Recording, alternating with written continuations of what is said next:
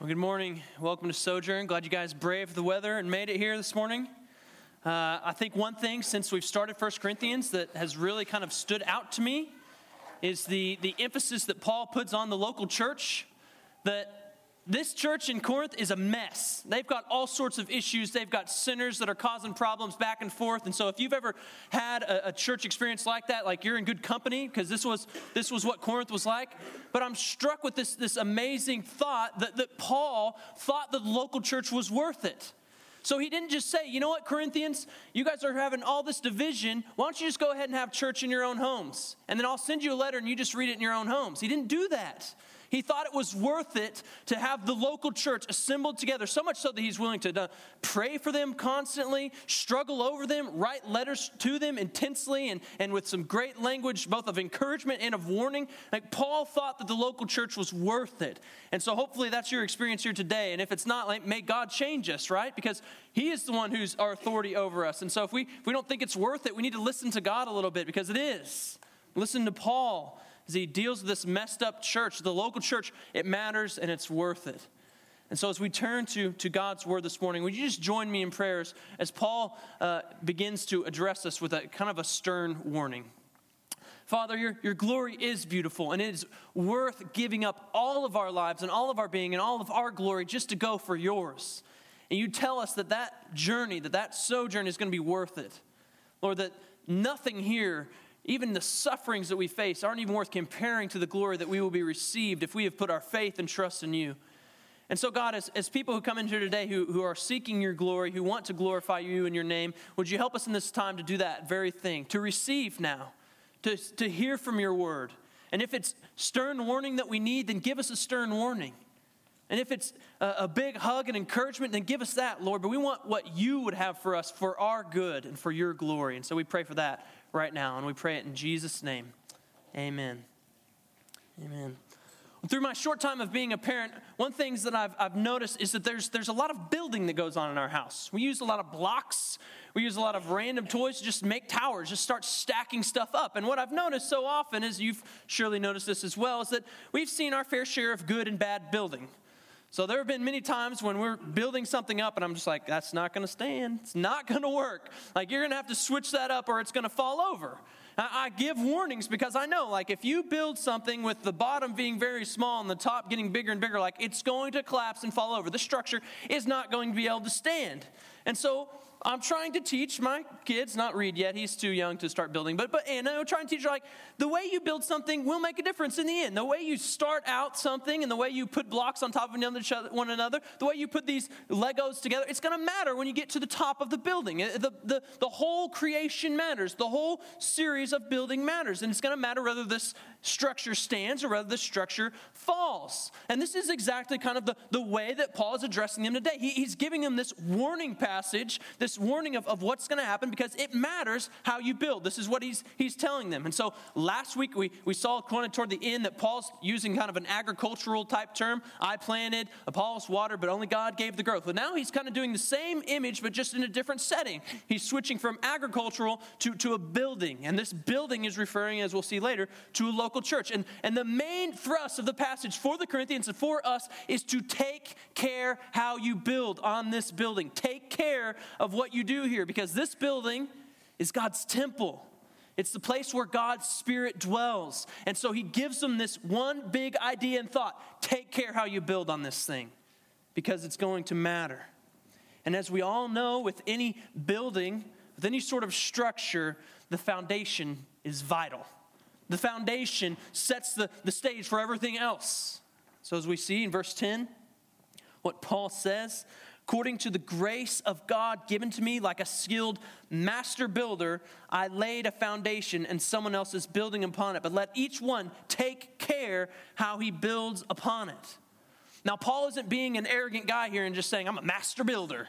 And all you other guys are regular builders, but I'm a master builder. No, master builder was a term kind of where we get our term architect. He was the one who was the grand strategist here. He was directing construction on this thing. So this is why he calls himself the master builder. And what he's really doing is kind of copying what he said in chapter 3, verse 6, where he's just saying, I planted. It's kind of the same idea. He's the master builder, he planted. He's talking in those kind of terms. Rather than a field, he's using a building. Rather than planting, he's the one who laid the foundation. And this is what Paul came to Corinth to do, to lay a foundation for them. And it's really, really hard to overemphasize the importance of the foundation of any building, because the basis of everything that comes on top is built on this foundation. And so if the top's going to come together, the bottom has to be laid well. I tried to look up some statistics this week, but I know it's like if you're like a quarter of an inch off on the foundation, you're going to be, depending on the height of the structure, a huge amount off. And so if the foundation isn't sound and secure, if it's not measured out precisely and right where it needs to be, then you're going to have a lot more problems fitting the top together like you want it to fit together. And you're going to have to add or take away different pieces. And so the foundation is hugely important. If the foundation's off, then the top is going to be a huge mess. And so that's why it's worth talking about what foundation did Paul lay? What kind of foundation did he bring? And there's no mystery here. Paul doesn't want to leave them in any sort of mystery of what the foundation was. If you go on to verse 11, it said, no one can lay a foundation other than that which is laid, which is Jesus Christ. And within this greater context of these first 3 chapters, we know what he's talking about. When he says Jesus Christ, he talks about the message of the cross, Christ and him crucified. The foundation is the gospel of Jesus. This is the foundation that he came to lay before them. And the gospel is simply put again, it's the good news that through the life, death, and resurrection of Jesus, wicked sinners like you and me and these Corinthians can have peace, can be made right with a holy God. This is the foundation of which Paul builds his church on. This is what he came giving them, Christ and him crucified, the folly of the cross where they can have peace with a holy God. This is the foundation. The gospel is the foundation, and it's the foundation to the church in Corinth and the basis of everything that they are to do. And Paul has belabored this point over and over and over again. If you look how many times he uses cross or Christ throughout these first 3 chapters, he's trying to get them to see everything through that kind of lens, that they are and they be and they do all through the gospel. Because in reality, this is the only foundation that can hold a church. Jesus Christ is the only foundation that can hold a church. If you have a different foundation, it means you have a different building altogether. You're talking about something separate.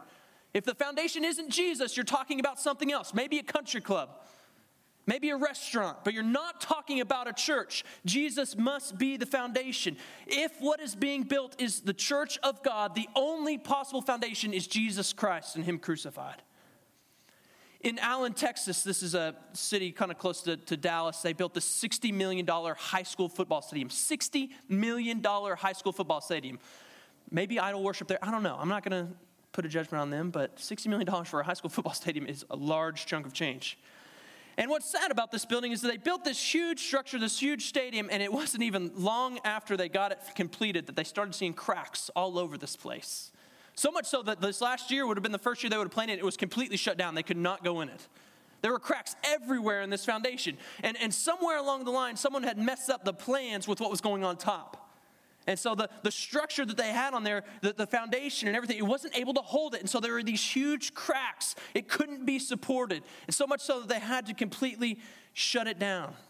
And so to add beyond the foundation caused major structural problems. And the same is true here. Paul has told them over and over again, I've laid this foundation of Jesus Christ. And to add onto this foundation more than what I've given it laid for, then you're going to have all sorts of problems. And so before we even get to the building that Paul's going to talk about later on, we have to be clear on the foundation. We have to know what we're looking at. If we have to take a good look at what we're building on. And Paul's saying, I've laid a foundation for you, and it's Jesus Christ. It's him crucified. This is the foundation for the church in Corinth. This is the foundation for Sojourn, and it's our only hope that we be laid on this foundation that is Christ Jesus. You see, if Christ didn't live the life that we should have lived, if he didn't die the death that we deserve to die, if he didn't raise from the dead, then we are still in our sins and we are fools and to be pitied. And we're especially foolish for showing up on a Sunday morning when it's snowing outside and the roads are bad and coming here if this Jesus wasn't really the Son of God, wasn't really raised from the dead. We would be fools. But if the gospel is true, which it is, then we have a reason to be here on snowy days. We have a ground to gather together because our foundation isn't the weather. Our foundation is Christ Jesus. Our foundation is his life, his death, his resurrection. And the gospel is what forms the church. It's what calls us out of darkness and into the light. It calls a people, not just an individual to have church in their home by themselves. It calls a people into relationship with God and relationship with one another. And what the gospel also does for this church is it doesn't just form them, but it fuels them. It fuels them to go and make more disciples of all the nation. It fuels them to come together and form one another into the image of Christ. And this is the gospel for Sojourn. This is the foundation for Sojourn. That this is what forms us and fuels us to all of our action. And so this is what we say here at Sojourn all the time. You're going to hear these words that we love the gospel, that we're gospel-centered. We're not just throwing those out there. Christ Jesus is the foundation. And if he is not the foundation, then you should not come here because we would not be a church. So the foundation is Christ, and it matters to everything we do, everything we build, all that we're doing here. The foundation is important. And so think about this. We love because Christ first loved us. We serve because we were first served by Christ Jesus. We go and make disciples because Christ is our Lord and commander, has told us to go make disciples. We pray because we have a great high priest. These are all gospel truths that we're founding all of our lives on individually and in this life of the church.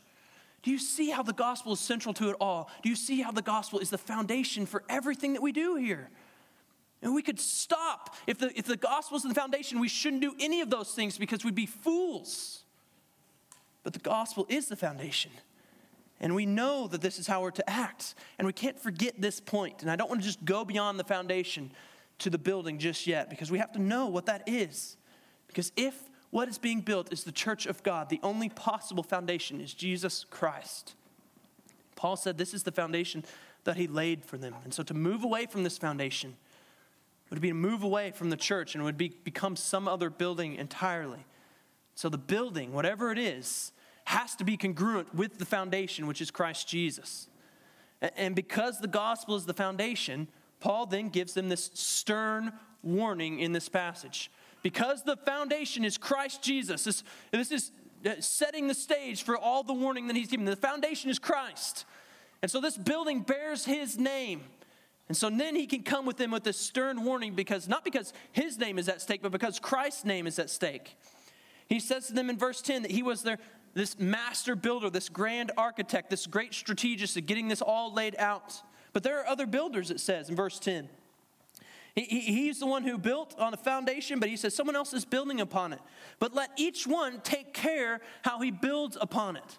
And this is the same kind of picture, once again, as earlier in verse 6 and 7, where he says, I was planting and Apollos was watering, but only God gives the growth. And so what he was getting at there was the laborers aren't the most important. It's God who gives the growth. And the same thing is happening here. I was the master builder, but this is God's building. And so let's view it in that light. This is God's building. So there's others building upon it. There's work to be done. And God, in his graciousness, has employed sinful human beings to build on his church. So there's work to be done, and he says there's others building upon it. This is the means for building a church. It is disciples making more disciples. It's people who love and have the foundation of Christ Jesus going out and sharing that with other people and building in that way. This is the means of building the church. It's disciples, it's leaders, it's teachers, it's pastors, all building upon this church.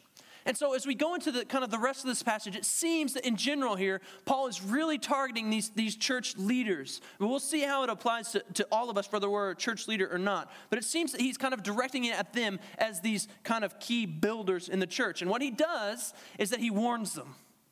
Take care how you build. Be careful here. And this is similar to other passages that we've seen throughout Scripture. James 3:1 says to teachers, not many of you should be teachers, because you're going to be judged with a greater strictness. And so this isn't incongruent with something Paul would say at other places or James would say. And there's warnings for people who want to lead, who want to teach. You need to be careful, take care, because it's going to matter in the end. And so when he warns them to take care, what he's saying is, give thought to this. Think through this. Give your attention here. Put energy and thought into how you're building because it's going to matter. Consider how you're building on this foundation. And so he warns them, take care. He doesn't want haphazard building where you're just throwing supplies on there. Let's just do this and do that. No, give it thought. Think through it. Be considerate of how you're building. Because if you're building anything, You want to give it thought, or you likely know that it's not going to work out. Or if I was just going to go build a shed and I didn't give it any thought or lay down any plans or how it's going to work, and I start throwing things together, likely my work wouldn't be very good. I know myself, probably wouldn't make it very straight. Probably wouldn't even know how to get it to stand right. I wouldn't know. I got to give it thought. Got to consider. And the same idea is here. Take care how you build. Consider it. Give it some thought before you're just throwing stuff on there. That's the way to cause some disaster. That's the way to cause some problems within the church, is just start haphazardly building. And so let's think about how did Paul build? What was he doing? Well, way beginning, at the very start, John said that Paul said straight from Acts, straight from 1 Corinthians, Paul came to Corinth to do what? To teach the word. He came to teach. This is how he's building. This is the primary reason he even went to Corinth, was to give him Christ and him crucified, to teach the word clearly to him. But Paul also is going and he's making disciples, and he's leaving people behind in certain places. He's building with his teaching and his preaching, and he's building with the disciples that he's leaving behind and training up. And this is the same way that we are to build. If you're a church leader, if you're just a disciple of Jesus Christ, we're to build by these things, by making more disciples, by multiplying ourselves, by showing people what it means to walk with Jesus, by living that life out there before them. If you're a leader or a teacher, you're to teach with sound doctrine. Things that are carefully thought out. You're not just throwing your own ideas of what Scripture says out there. You're giving it thought. This is what Paul did. This is how he worked. And there's still work to be done. There's a lot of building still left. And it's to be done in line with this foundation, congruent with the foundation. Take care how you build. And so that means for all of us, take care how you give counsel to people. Don't just throw thoughts out there that you haven't thought through. Don't just give people random advice that you just feel like in your gut works, because our gut can be really deceptive. Be careful how you send emails and talk to one another. Be careful how you speak at home group.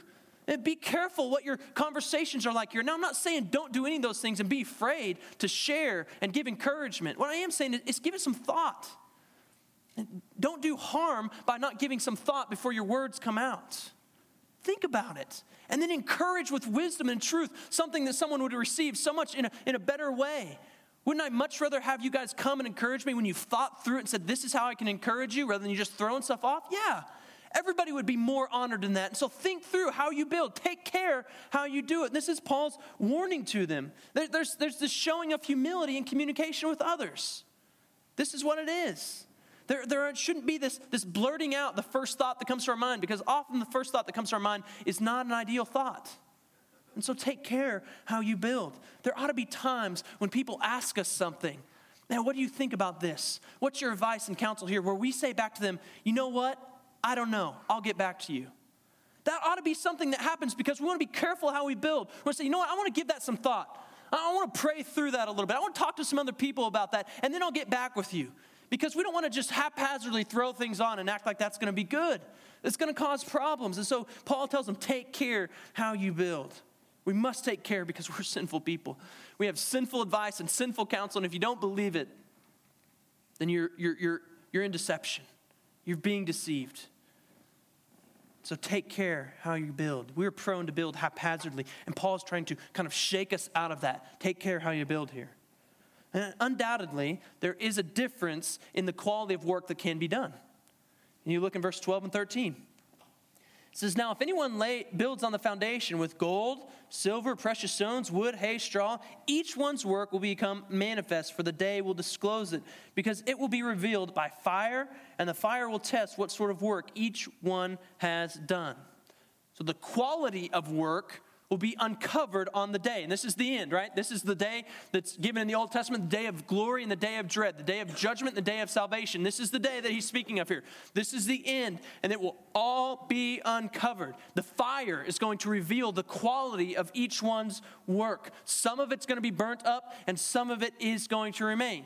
And so what he's saying is not that some work is more or less valuable. So if you teach and preach, then you have a more valuable job than someone who just serves behind the scenes. That's not what he's saying. That the preacher and teacher, they're building with precious stones, and that the other person, they're just dealing with hay and straw, and their work's all going to be burned. That's not what he's saying. He's not talking about the work itself. He's talking about the quality of the work. There's not work that's more or less valuable, but there's quality difference in the work that is done by each individual. And so that's what he's talking about. The quality of the work should be and must be compatible with the foundation. And it's hard to get a more quality foundation than Christ Jesus. And so the work that is put in is supposed to be that kind of quality. It's to be compatible and congruent with the foundation. And so the warning here is to use kind of the gospel as the diagnostic for your work. Is the gospel, if the gospel is the diagnostic, then we want to build with quality using gospel-centered tools, using gospel-centered supplies and materials. And the truth is that it's easy for us to use shoddy materials. It's easy for us to use those things that are going to be burned up because we live in this culture that is consumeristic and we want to give people what they want. And don't deny that there's a temptation, even for Sojourn, to give people what they want, to make the building everything that everybody ever wanted to come to. So that when we tell our friends to come to Sojourn, we can say, yeah, our music is rocking, our building is sweet, we have the best coffee. There's a part of us that wants to do that, right?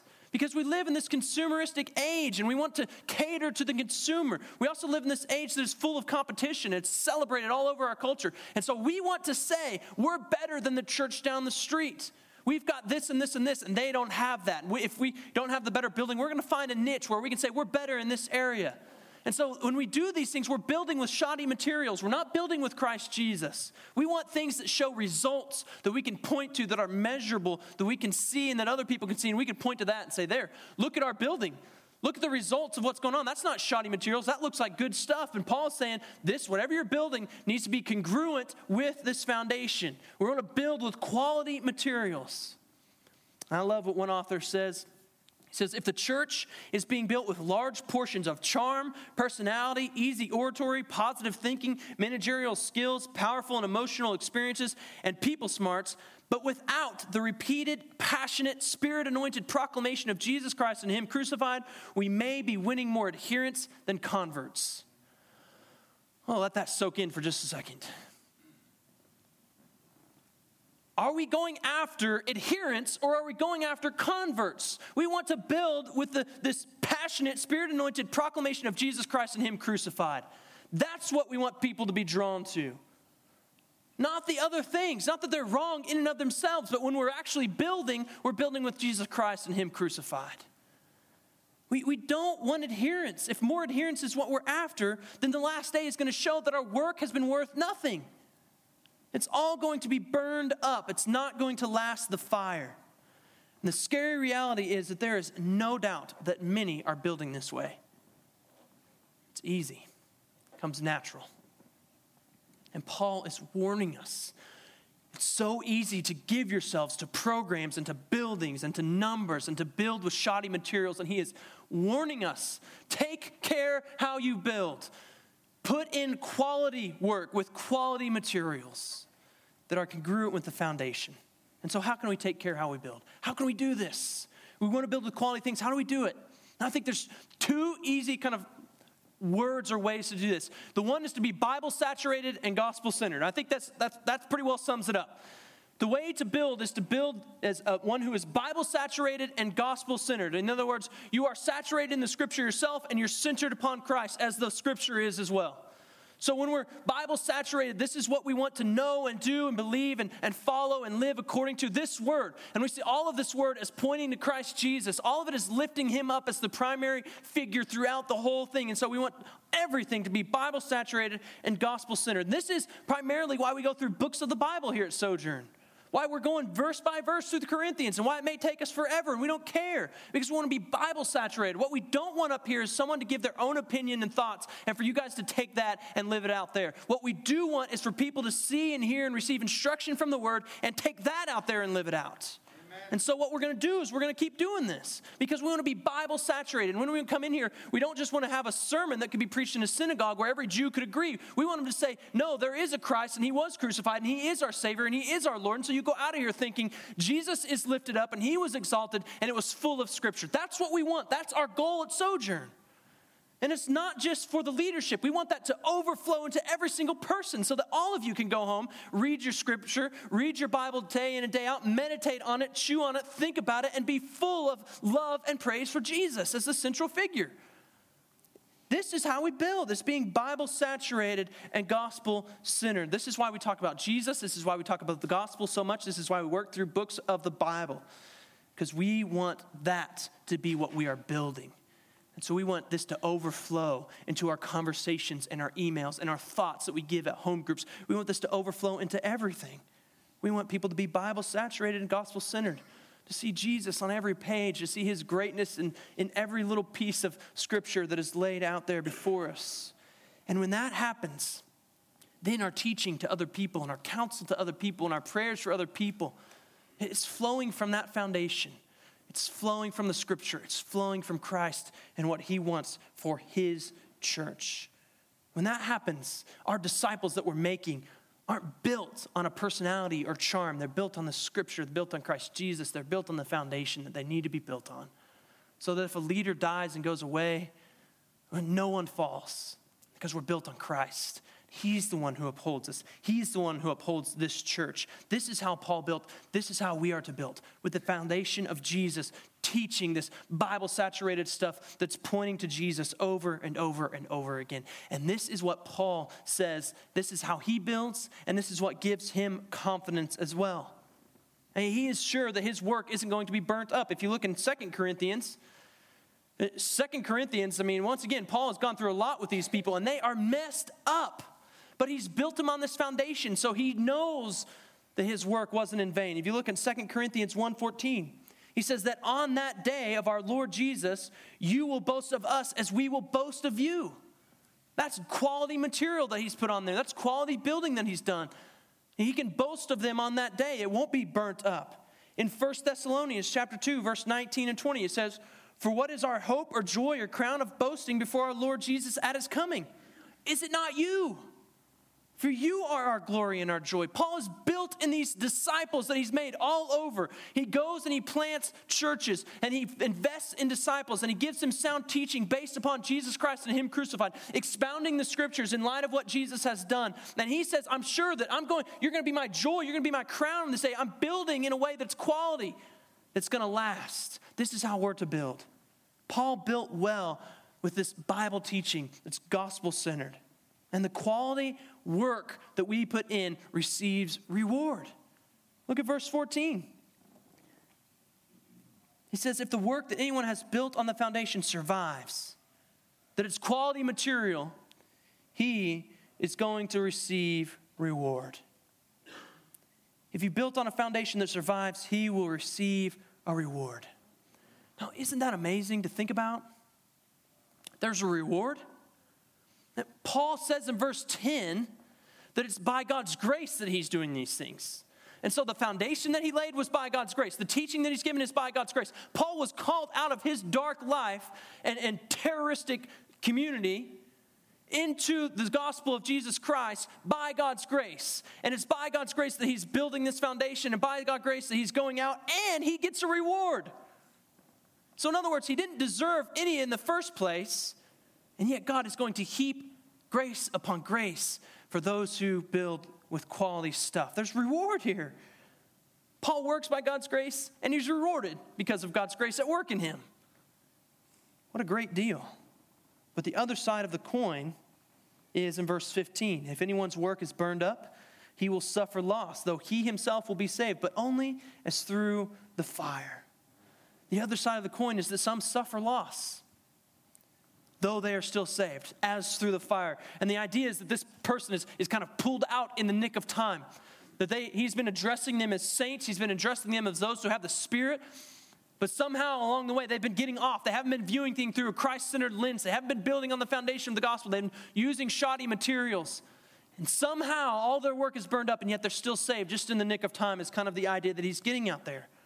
And what we should do with verse 14, I think, is just to continue to take it as a warning. Now, Paul isn't as specific as we'd like him to be here. We would like for him to explain all this out, like how can you build with shoddy materials and be saved? I don't know. And I don't think that's Paul's scope of what he's getting at. What he is getting at is warning them, don't do this because this is what happens. You're going to be saved just in the nick of time. And so it's a warning for us to think through. It's a metaphor. It's not specific in all the directions that we'd like it to be. And so we don't have all the explanations for what he means here. But we do have that it's a warning that needs to be taken seriously. Those who build in a way that's not incongruent with the foundation are in danger of losing every single thing that they've worked for and just being saved in the nick of time. So take care how you build. That's what he's pointing them to. Some work is going to be burned up. Take care how you build. Be careful. Give it some thought because there are consequences as the fire reveals the work that each one has done. So this is some vivid imagery. This is some tough language, some stern warnings from Paul, and he does it for a reason. So we've kind of moved from the foundation to the builders and how they should build to now to the reason. Why should they take care? Why are there these warnings? Here's the reason. Verse 16. Do you not know that you are God's temple and that God's Spirit dwells in you? The local church, like Corinth, is God's temple where God's Spirit dwells. The local church is where God's Spirit dwells. Like, wrap your mind to that reality that we are God's temple. This is Corinth. This is a local church, just like we are a local church. This is where God's Spirit dwells. And so we often just bash, neglect, speak lightly of the local church and its nature as God's temple. And it's just so incongruent with the scripture. This is God's temple where God's Spirit dwells. We need to be careful with how we talk about that church. So if you're not into the local church, you've experienced a lot of pain and hurt from that, not really into going to that anymore, but maybe you're not as much into God as you think because God's into the local church. God says, this is my temple. This is where my Spirit dwells. And so he doesn't just say, hey, if you had a bad experience, just forget about it because that's what I did. No, this is where his Spirit dwells. And the foundation is Christ Jesus. This building bears his name. We ought to be into the local church. God's into it. He's fully invested there. And so we come to church not out of some sort of duty, not out of some sort of ritual, and just as how I was brought up. We come here because this is what God has called us to do, and this is where God's Spirit dwells. It's among us. It's in the presence. It's the presence of God that marks the local church off from all other assemblies. And Corinth could look around. The Corinthians could have seen lots of temples in Corinth. Plenty to choose from. Plenty of worship ways you could go on a Sunday or Saturday or any day of the week, really, for those in Corinth. Plenty of ways you could have gone. Plenty of things you could have worshiped. But there's one that's set apart that's different because God's Spirit's there. And that's the church of the living God. It's different. It marks this church off. It marks them off as individuals. The Spirit's there. Last week we know the Spirit's in individuals. The Spirit's in the church as well. And so Paul is building his argument. This is God's temple.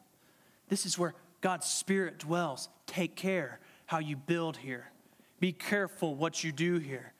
And then he even takes it up another notch. Verse 17. If anyone destroys God's temple, God will destroy him. For God's temple is holy, and you are that temple. Now, it's possible that up to this point, Paul has been speaking to genuine believers. And so far, we have all this thought and idea that he's been talking to genuine believers, people that he says have the Spirit, people that he says he addresses them as saints. And so, although some of their work might be burned up, they'll still be saved. I mean, that's kind of the thought so far. And that now that we get to verse 16 and 17, it's possible some think that he's kind of switched to a different group. A group that's genuinely not believers, that they're unbelievers that are building. And so they're working not for this building, but kind of against it. And so much so that it's going to be destroyed and that they will be destroyed as well. That's possible. Some people take it that way, that their destroying of the church reveals their true colors and that they'll be destroyed as well. That's one way. Or it's possible that Paul sees this as such a serious warning that God will use this warning in verse 17 as a means to stop or to keep genuine believers from actually destroying the temple. Does that make sense? So the genuine believer will see this warning in verse 17 and that will be used by God to keep them from going down a path that will destroy the temple and destroy themselves. That's possible as well. That's kind of where I lean.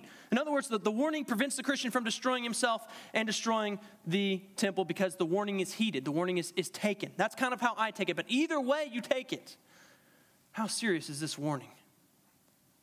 And that's the idea, right? That Paul is warning them. Stop. Take care how you build because there are consequences to these things. And so be careful what you do here. Because this is the church where God's Spirit dwells. So maybe some of you are thinking, the church will be destroyed? Doesn't Jesus say that he's going to build his church and the gates of hell are never going to prevail against that church? So what's going on here? I think that Jesus is right and that Paul is right. Yes, the gates of hell will never prevail against the universal church. Never will happen. But what has happened is local churches have been destroyed and wrecked in many, many different ways. And so can the church be destroyed? The local churches can absolutely be destroyed, can absolutely destruct. The universal church, it'll stand. Those genuine believers, they'll stand. But the church, the local church, can be destroyed. This is why we pray for persecuted church, because what persecution has done in certain areas of the world is completely eradicated church life. Some places it's done the opposite, but sometimes it's completely gotten rid of all believers, that there are none there. They've destroyed them. That's reality for some places. The local church can absolutely be destroyed. The universal church will march on, but some local churches will be destroyed, and we see it all around us. There are numerous ways that the local church can be destroyed. One author says it this way: the ways of destroying the church are many and colorful. Raw factionalism will do it. Rank heresy will do it. Taking your eyes off the cross and letting other, more peripheral matters dominate the agenda will do it. Building the church with superficial conversions and wonderful programs that rarely bring people into a deepening knowledge of the living God will do it. Entertaining people to death but never fostering the beauty of holiness or the centrality of self-crucifying love will build an assembly of religious people, but it will destroy the church of the living God.